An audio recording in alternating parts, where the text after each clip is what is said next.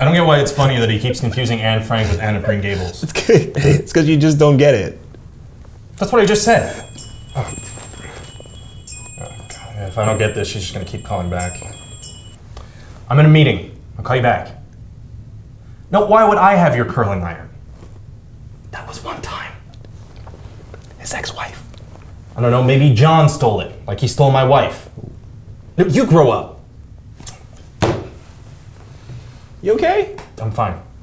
Don't ever get married. Yes, marriage can be quite difficult. Wait, do you guys get married on your planet? Affirmative.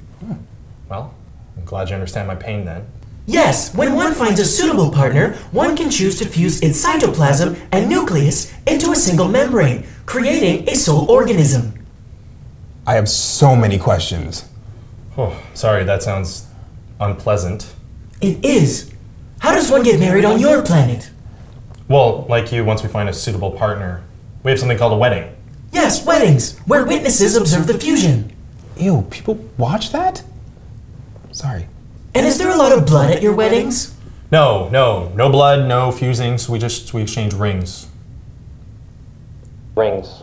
Oh, it's an expensive piece of jewelry that comes with a precious stone called a diamond. Why do you exchange these rings? Supposedly to show our love and commitment to each other.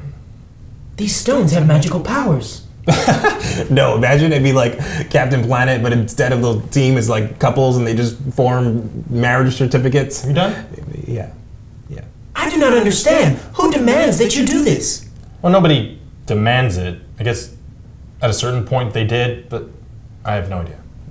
What happens after these weddings? You die a little inside. You die? No. Of course not. Agent Jones is a little bitter from his divorce. When things don't work out in a marriage, you can make a decision to separate. But I thought your rings were a symbol of your commitment. So that's my ex-wife. So your rings mean nothing at all? Then why does one decide to get married? I mean, probably so they don't die alone. Thanks. I do not see a ring on your finger, Fitzpatrick. Does that mean you will die alone? Well, You married Blorg? Of course. Would you like to meet her? Yeah, sure.